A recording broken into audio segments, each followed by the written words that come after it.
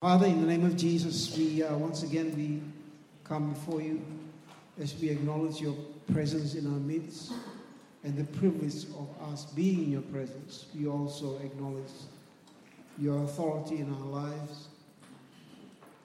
And Lord, as we approach your word, we acknowledge also the authority of your word. And we humble ourselves before you. We open our hearts. We ask you that you will pour out your spirit that will touch every part of our being, our hearts, our minds, our souls, our emotions, our feelings, everything that we are. We ask that everything that what we are, who we are, will be touched by the truth that is contained in your word. Lord, we ask you, because we know that it is only that truth, the truth that is contained in your word, that will transform us and change us. This we ask in Jesus' name. Amen. All right, let's all go to Ephesians chapter 6. And I'm going to read from verse 1. This is a good thing. Good start here. Ephesians 6. Children, obey your parents in the Lord. Oh, this is right. Honor your father and mother. This is the first commandment with a promise, that it may go well with you and that you may live long in the land. Fathers, do not provoke your children to anger, or another translation writes, fathers, do not exasperate your children, but bring them up in the discipline and instruction of the Lord. Verse 5, bondservants or servants, slaves, in some translations, right? Obey your earthly masters with fear and trembling, with a sincere heart, as you would Christ. Interesting.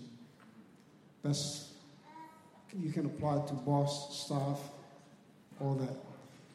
Not by the way of eye service as people pleasers, but as bondservants of Christ, doing the will of God from the heart, rendering service with a good will as to the Lord, not to men, knowing that whatever good anyone does, this he will receive back from the Lord, whether he is a bondservant or is free.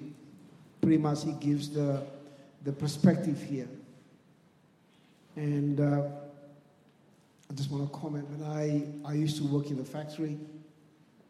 I mean, many of you know the story. Being a disciple of Jesus, in my heart, I always say, God, I'm serving you here. And whatever I do in the factory, I was serving the Lord.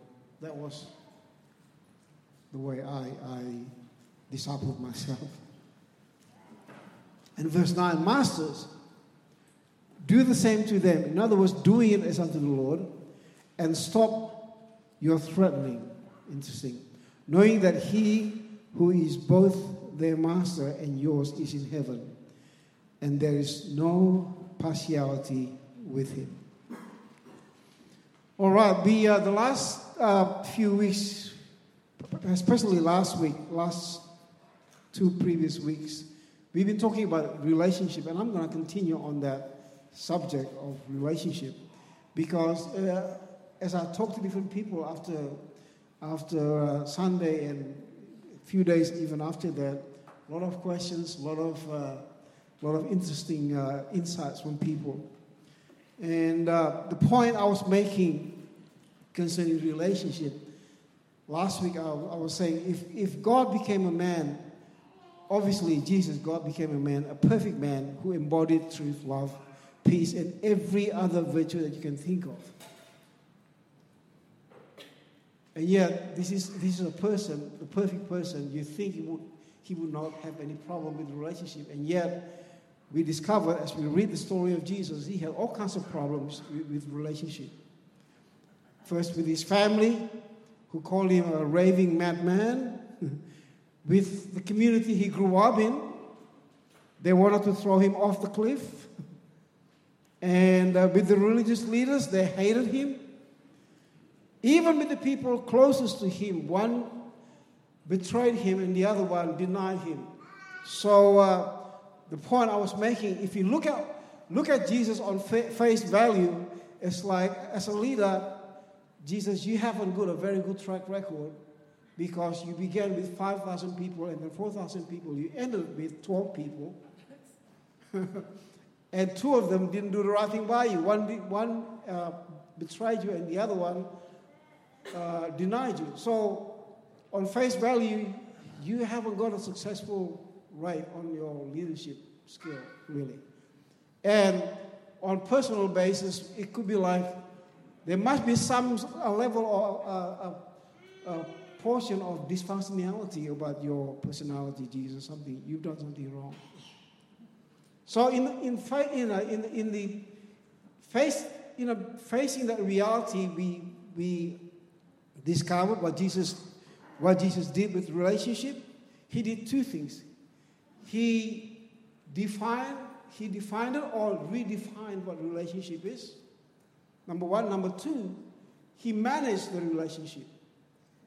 How he defined it, and we discovered in, the first thing is he defined what family is. In Mark chapter 3, verse 31, he said, who's my mother, who are my brothers? They that do the will of the Father. It really is that simple. He redefined what family is. And then in John chapter 15, verse 14, he also redefined what friendship is. If I read John 15, verse 14, you are my friends if you do what I command you. No longer do I call you servants, for a servant does not know what his master is doing. But I have called you friends, for all that I have heard from my Father I have made known to you. So he redefined what friendship is and what family is. And then, so redefining what relationship, and also now he created space in relationship. If you can put the PowerPoint. So as we talked about last week, and the point I was making is, in relationship, every person belongs to a space. And the success of relationship it depends on our ability to manage that space and who belongs where. And Jesus did that. In the life of Jesus, in the ministry of Jesus, like we discussed last week, he had the crowd, he had the 12, and he had the followers, the 70s. And even within the 12, he had very close people that he actually really showed himself very vulnerable to them. To the crowd, he would not make himself vulnerable to them. If you don't believe me, we can read the John chapter 2, where it says that the people trusted Jesus because what he did, because what he performed, signs and wonders. And then the very next statement, it says, but Jesus would not entrust himself to people because he knows what is in the heart of man. Are you hearing this? There's the same words, trust. 2 levels of trusting. The people trusted Jesus because what he performed, what he did. But Jesus did not entrust himself to those guys. Interesting. So, somebody threw the question. So when I said Jesus defines and redefines relationships, what is the context? Is it limited to Jesus' relationship with others? Can we also apply that definition to our friendship and relationship? Let me say this. If we have the understanding, like we defined what relationship is, 2 weeks ago, relationship is partnership in the pursuit of God. That is true relationship. Because all of us here, we're here because we are pursuing the will of God. Aren't we? Good. Aren't we? Good. So relationship is partnership in the pursuit of the will of God, the purposes of God.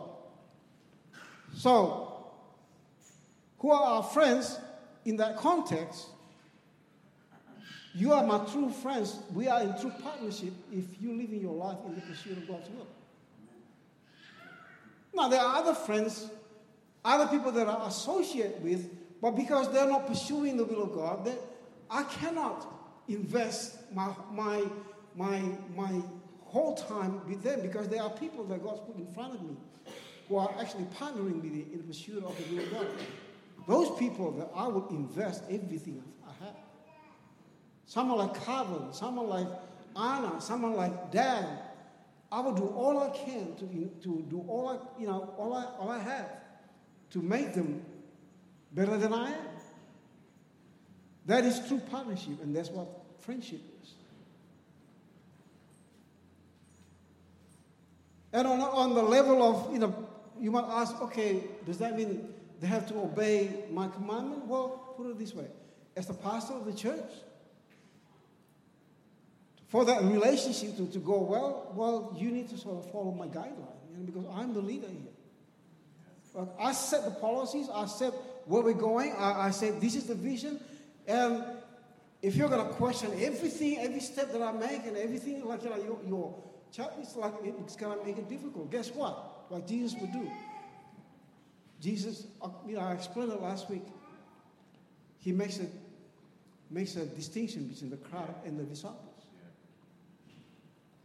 To the crowd, in Mark chapter 4, verse 9, he said, when after telling the story of the parable of the sower, and then the Bible says the disciples came to him and said, what's the meaning of why are you telling the parables? What's the meaning of it? And he said, to you have been given the mystery of the kingdom of God, but to those who are outside. He called them the outsiders, with the implication that you guys, the disciples, you are the insiders. To those who are outside, I'm going to tell them only in parables, but to you have been given the mystery of the kingdom of God. He made a distinction. And as I said to Peter, John, and James in Garden of Gethsemane, there was a point where he was so vulnerable. He said to the three of them, stay here and pray, because I am in distress even to the point of death. That's what he said to the disciples. In Mark chapter 14, verse 32. He wouldn't say that to the crowd. He didn't even say that to the 12 people, only 3 people, after journeying with him for 3.5 years. Concerning family, the question is, I'm not quite sure that saying those in God's will is a new definition of family in our relationship. Well, I didn't say that. Jesus said that. As a matter of fact, Jesus said this in Matthew chapter 10, verse 21. He said, brother will deliver brother over to death, and the father his child, and children will rise against parents and have them put to death. I didn't say that. Jesus said that. That's a pretty severe sort of comment, isn't it? In other words, in the context of the pursuit of the purposes of God, sometimes what we think friendship or friends, they are the biggest stumbling block in that pursuit. Why? Have you heard the word taking for granted? Familiarity, Because, I said before, who belongs where, it depends on the spiritual maturity. I'm going to repeat again what I said last week. The crowd outside, Jesus will not bring them in because there's no spiritual maturity.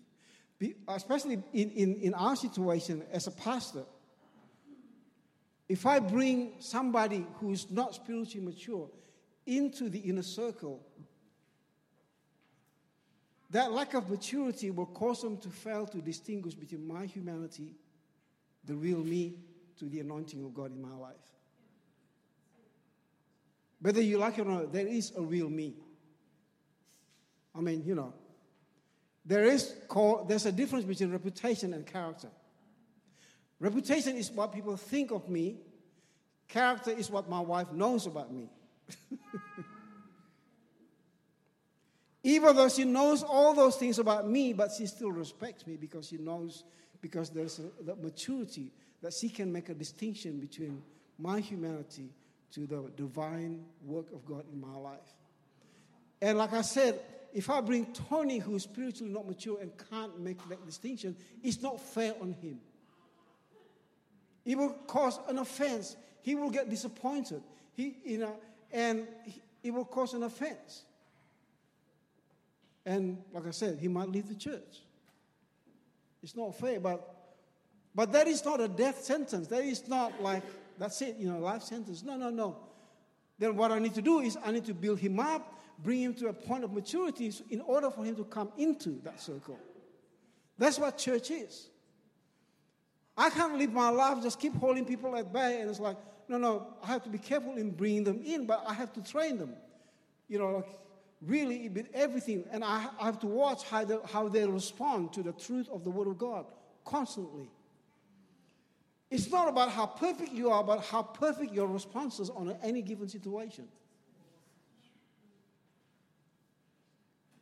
David was not perfect. I mean, he was terrible, but he was perfect in his responses in any given situation. That's how you gauge the people's maturity.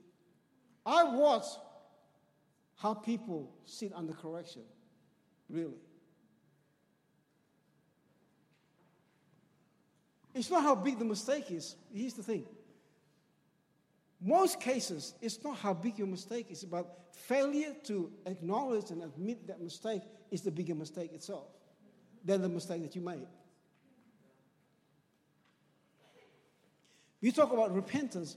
Repentance is not just, oops, sorry. No. Repentance first beginning with admission. I did it. An acknowledgement. And then the saying sorry. And guess what? The Bible says you have to produce fruit that keeps in keeping with repentance. Means turning away. I'm going to see you. How you live your life. Is there fruit of repentance or not? That's how we grow in the Lord. Okay, let's go back to the passage. So keep that thing there. Don't take it off. Spaces.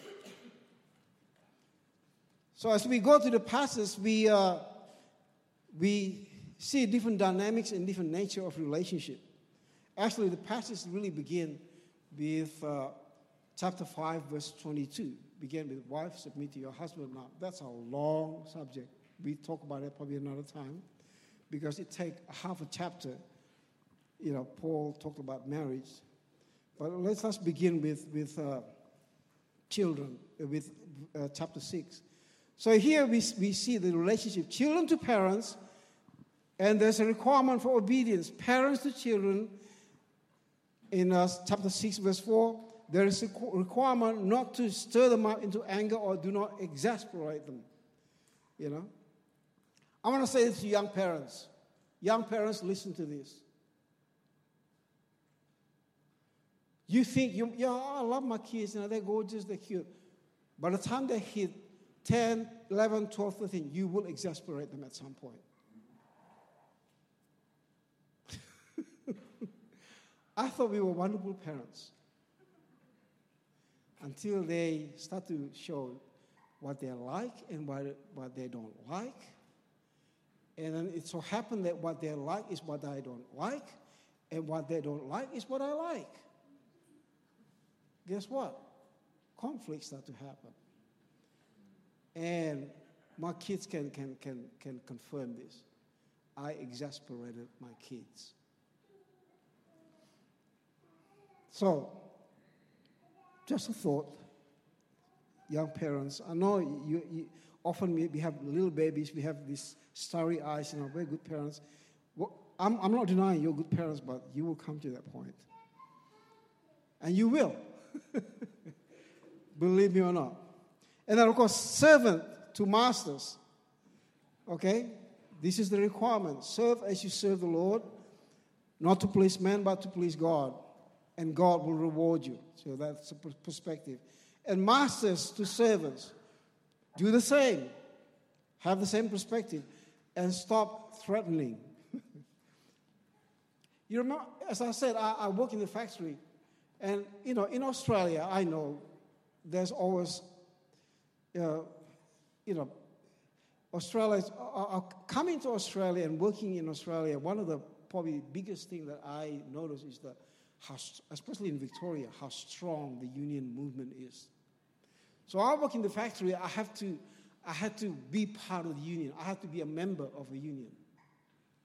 Now, being a disciple of Jesus, it cut right across what I believe.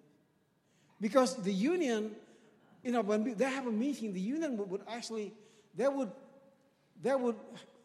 make the demands to the employers. So I thought, as I looked at that, I thought, hang on, I thought the wage payer is supposed to tell the wage earner what to do, not the wage earners tell the wage payers what to do. But the union seems to do that. It's like, so if they don't like the term, they just go on strike. And I tend to, give my opinion and cut across the whole thing, and they didn't like me, obviously. But why? Because I knew I wasn't working in the factory. And often people would say, because I was a tire builder, and we will make tires, and we have to write how many tires we make. And people will write, well, I have to make 500 tires a day.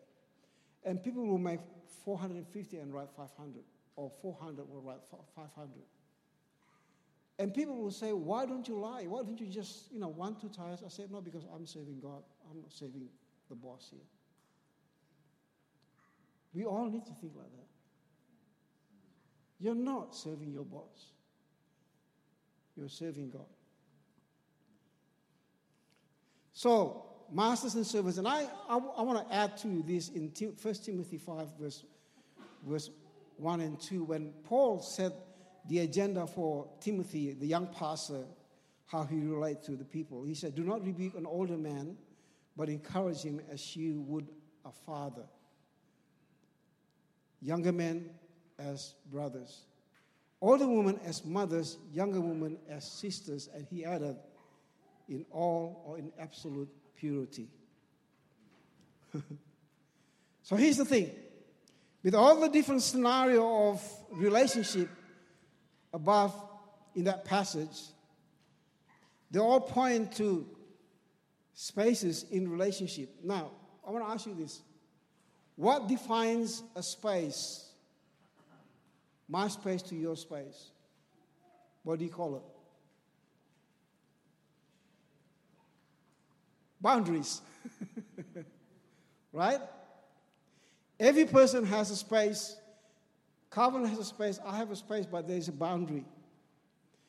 And I think it is important that we know and respect in our relationship others' boundaries.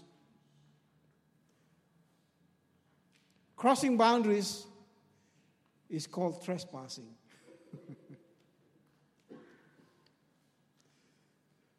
Boundaries in relationship is real. They are real.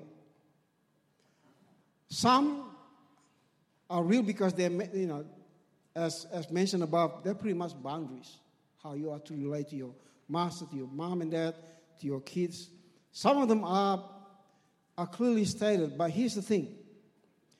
They are just as real even if they are not stated. They exist even if they are not written. And even though they are not written, they are not stated, when you cross the boundaries, when you break that line, you cross that line, you will suffer the consequences. Absolutely.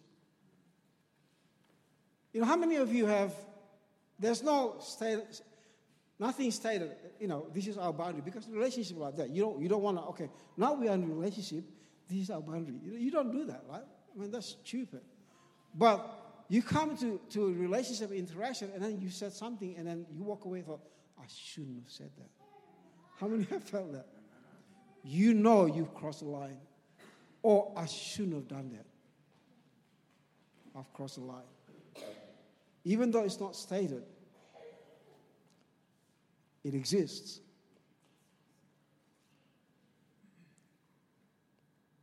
Here's the symptoms of boundaries being crossed. The loss of trust.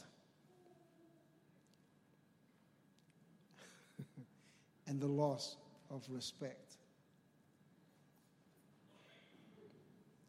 Another symptom is, in a more severe situation, anger and frustration, because boundaries have been crossed.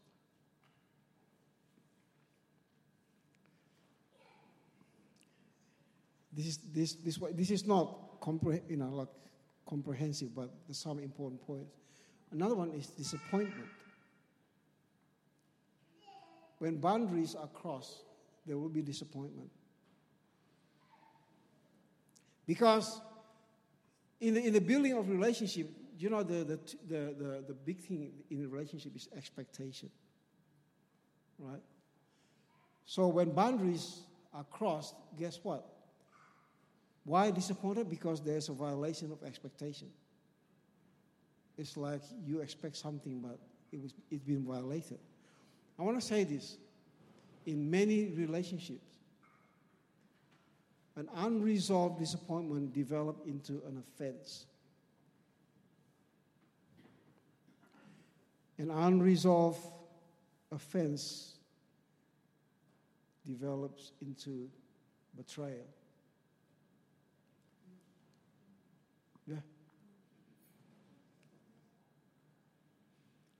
What do you do with those things? And what people do, because it wasn't managed to begin with. I mean, that's what relationship, you take the risk, right? And only to find actually. And so what people do, there are many degrees of what people do, but when that happens, and there's sense of disappointment and mistrust and all those things, what's the first thing they do? They reposition. They put people in a different, so they reposition people in the space. And in some situations, it's almost irrevocable. Depends on how severe that offense is, really. And unfortunately, in many marriages, that's what happened. It's almost like I talked to different people who divorced, and I said, is it in any way reconcilable? And in at least a handful of people that I've talked to, I'm not talking about the church, I'm talking about people outside, it's just impossible. Yeah. So, what do you do when things like this happen? Well, you need to redefine and relook again and re-examine, re-clarify the relationship. And rebuild. I believe in rebuilding relationship. Even though some things are difficult, but you have to. And also review your expectation in the relationship. Sometimes some expectation, you have to have expectation, man. That's what relationship is. But some certain expectations are just unrealistic. And it's false expectation. Yeah? So you need to have real expectation. With you young people, if you have a girlfriend, for example, then pretty soon you're going to have a girlfriend, I'm sure. Yeah. The expectation that I have for you is that the issue of boundaries, not only respecting your girlfriend's boundary, but you need to protect her protect her boundary as a man. You know what? Even with husband and wife, there are boundaries. I need to protect my wife's space too. You know? And she does that to me too. So there are true expectations and there are false. Like for example, if you expect me to be perfect and be nice all the time, always smile, you know what? That's a stupid expectation. But you can expect me to be honest with you. You can expect me to be an example to you. And I can put that on me. Yeah.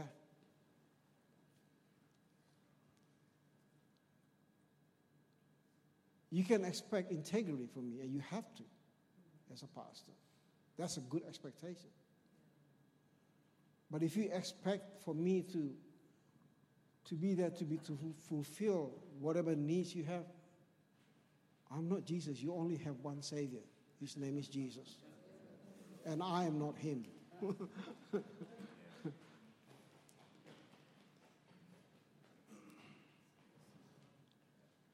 So what do we do in that situation? Okay? You run to God in a broken relationship. Doesn't matter how severe the situation is. Run to God as the only one that can meet every expectation. The only person that you can trust. You know, somebody once said relationship is like ATM, you know. You can only get out what you put in.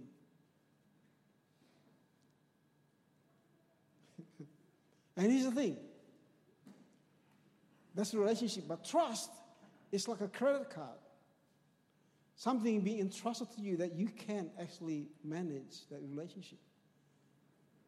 And in marriage, in friendship, in all those things, many people dug so much into the credit card of their relationship. When you get to that point, guess what? The bank said, I'm going to take your credit card away from you. Relationships like that. Every time you blow it, you cross the line. I'm talking about marriage or whatever, friendship. You dig into the credit card. It's like that. The trust is getting thinner and thinner and thinner. And then one day, you lose your credit card. My question is, how much have you got in your trust account? It's a play on word.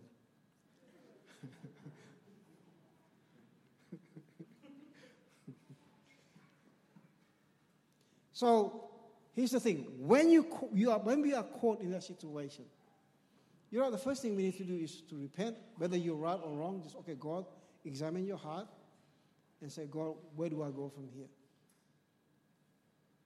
I'm going to tell you this story. This is very personal for Diane and I. We were in a situation where, you know, church. Okay, this is family. We are in this particular church somewhere in the world here, in Australia. And somebody gossiped about Diane and I, and to the leaders. That's what people do. We call it humanity. You know, like we call it being human. Some people are stupid because of jealousy and all those things. So they gossip about Diane and I to the point that the key leaders back off from us. Remember? They sort of put the space, sort of, you know, like they backed off from us. And Diane and I didn't know what, because it all happened behind our backs. What happened? How come all of a sudden we were the best of friends and all of a sudden there's just no contact? Like, we asked them, like we would do. We would ask them, okay, is everything we do that's offended you? No, everything's fine, but we knew. Not only that, almost the whole panel of leadership is just, boom, back off. And you know, when you're caught in this situation, the more you try, it's almost like swimming. When you're drowned on the sea, the more you panic, the more you're going to drown. What you need to do is to get in your bag and just let it float, let yourself float. It's like when you're in that situation, don't panic, just trust the Word of God to sustain you. Because you're talking about being in a community. Now, everything in both Di and I, everything about us, we wanted to move or just leave the church. And that's what people do. They leave the church. That's it. Like everything in us. But instead, you know what we did? We got down on our knees. As a matter of fact, a whole group of us from this church, we went on holiday. Di and I call this holiday from hell. With our kids, we went on holiday, and this group of people we were totally separated. We were all in the same compound, right? And they all went on the boat ride, and they didn't invite us. As a matter of fact, they told our kids not to play with their kids. What would you do in that situation? If you draw your life from that relationship, you're done. But we've decided to draw our life from God alone and God. That's it. We got down on our knees, we cried, we wept, we got frustrated, we prayed and prayed and prayed. That's what we did. Because our trust is in God. And here's the thing, as I said, we wanted to leave the church. But Di and I, we held hands. We said, if we're going to leave the church, we're going to leave triumphantly. We're not going to leave the church like a dog with its tail between its legs. We're going to leave on a high point. It was the worst 12 months in our life, to date maybe. 12 months, we stuck it out. We just, during praise and worship, we knew, although you walk into a crowd where you feel like every eye is on you. It's like you got two heads or something, We couldn't care less because it's the God that, we have the one God that we worship. And we go to church to worship God for nothing else, just to worship God. Tears running down Di's eyes. I was frustrated. Being Ambonese, I'm angry. I knew martial arts. I still remember that. Yeah. If you don't believe me, look at, hey, like, come on, man. Like, I can talk with you, like, hello.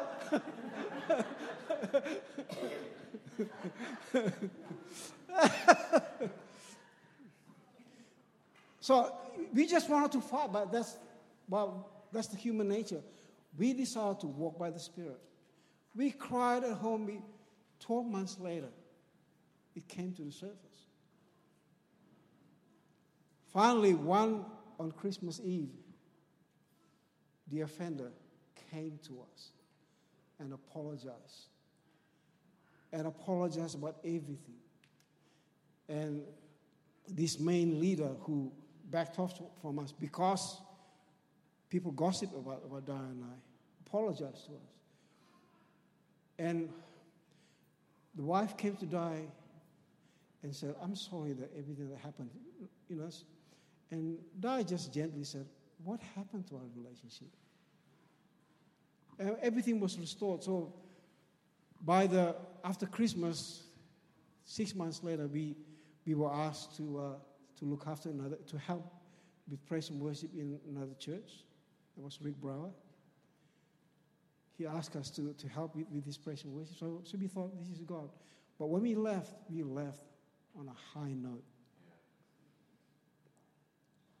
Everybody was devastated that we left. Well, we didn't leave because of any issue. We left because we were invited. Somebody asked for help. So we went. And I think that was the making of us. I didn't realize that God said, no, listen, all those times it's a preparation for what you're about to do for my kingdom. If you're going to look after my people, good preaching is not going to be enough.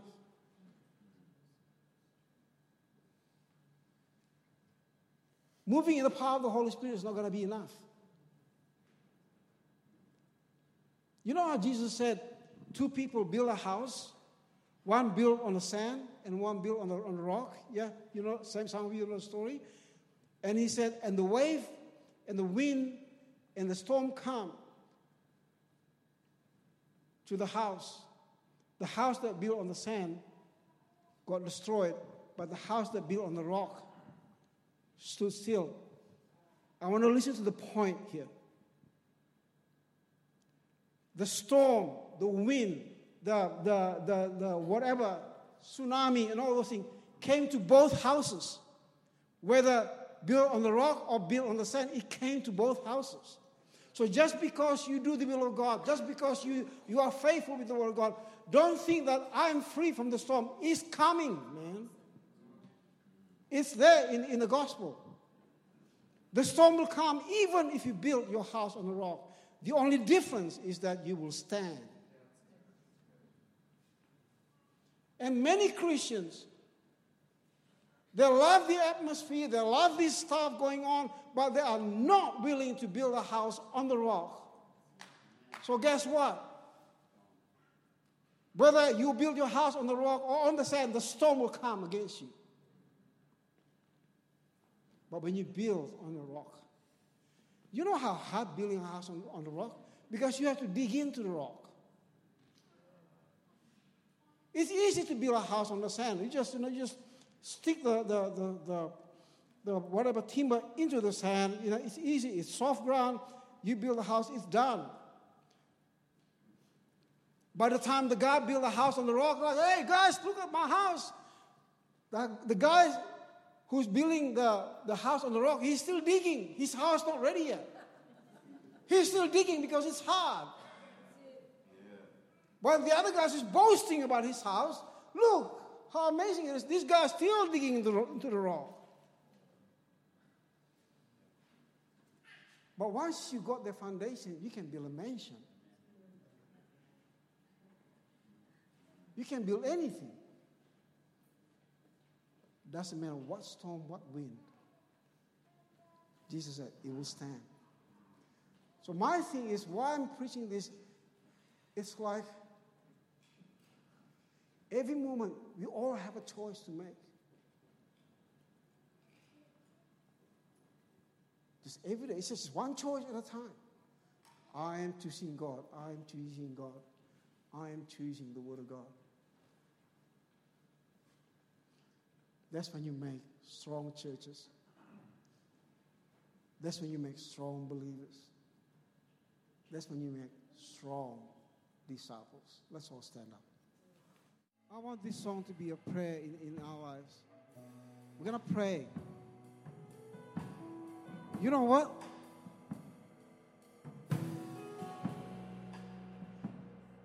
Christianity was found within a radical or as a radical movement. Because people, this idea of self-interest, whatever, people pay the price to do the will of God. It's like there is a mentality in the first century Christians like, I am going to do the will of God at any cost, whatever the cost is. I'm going to obey Jesus. But when you look at in this world now, you cannot connect Christianity to radicalism. It's not the implication of what Christianity is. It's not about us doing crazy things. It's just have the guts to just stand on the Word of God, because that's what the Word of God says. I'm going to live by it whether I like it or not. Let's be gutsy Christians. Come on, guys. Have the still inside of us. I'm not going to be tossed to and fro by all the winds and of whatever manipulation by other people. I'm going to live by the Word of God, and that's the way the Bible says it. I'm going to believe it. As a matter of fact, I've heard people say, the Bible says it, I believe it, that settles it. No, I'm going to change it. The Bible says it, that settles it, and therefore I'm going to believe it. You know? Be that kind of disciple of Jesus. Let's lay hands on our hearts. Lord, at this moment, I ask for the Holy Spirit to minister to every person. That's including me, Jesus. Relationship is a wonderful thing. It's created by you, but somehow it's just got messed up because of sin in the world. But as your disciples, Jesus, our responsibility is to respond to the Word of God, to respond to the leading of the Holy Spirit. There are people here struggle with in relationship, whether it's marriage, whether it's with family or relatives or at work, whatever situation, Lord. I pray that as the Spirit of truth that leads us into all truth will sustain us and help us, to empower us to stand by the Word of God, because that is your function, Holy Spirit, to write the laws, write the Word of God in our hearts. Thank you, Jesus. Touch your people, even now, Lord. If their forgiveness might have to be done, Lord, let them go home and forgive. If they need to repent now, Lord Jesus, between you and them, Lord, let them repent, Lord. If there are wrong expectations, then let it be destroyed. And let them build a good expectation. Thank you, Jesus. Thank you, Jesus. Just minister to your people now, Jesus. Thank you, Lord. Just lift whatever you have. Lift it to the Lord. Bring it before the Lord. Thank you, Jesus.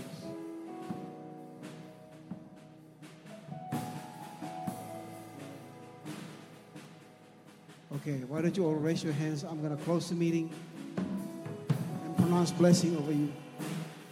Father, in the name of Jesus, with every hand lifted up before you here,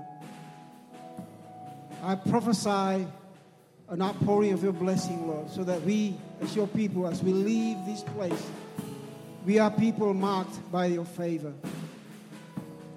And your blessing will not stop with us, but it will flow out of our lives and touch many lives around us, beginning with our family members, our neighbors, our friends at work, at school, at uni, anywhere, Lord. Because we are people purchased by the blood of Jesus. In Jesus' name, amen.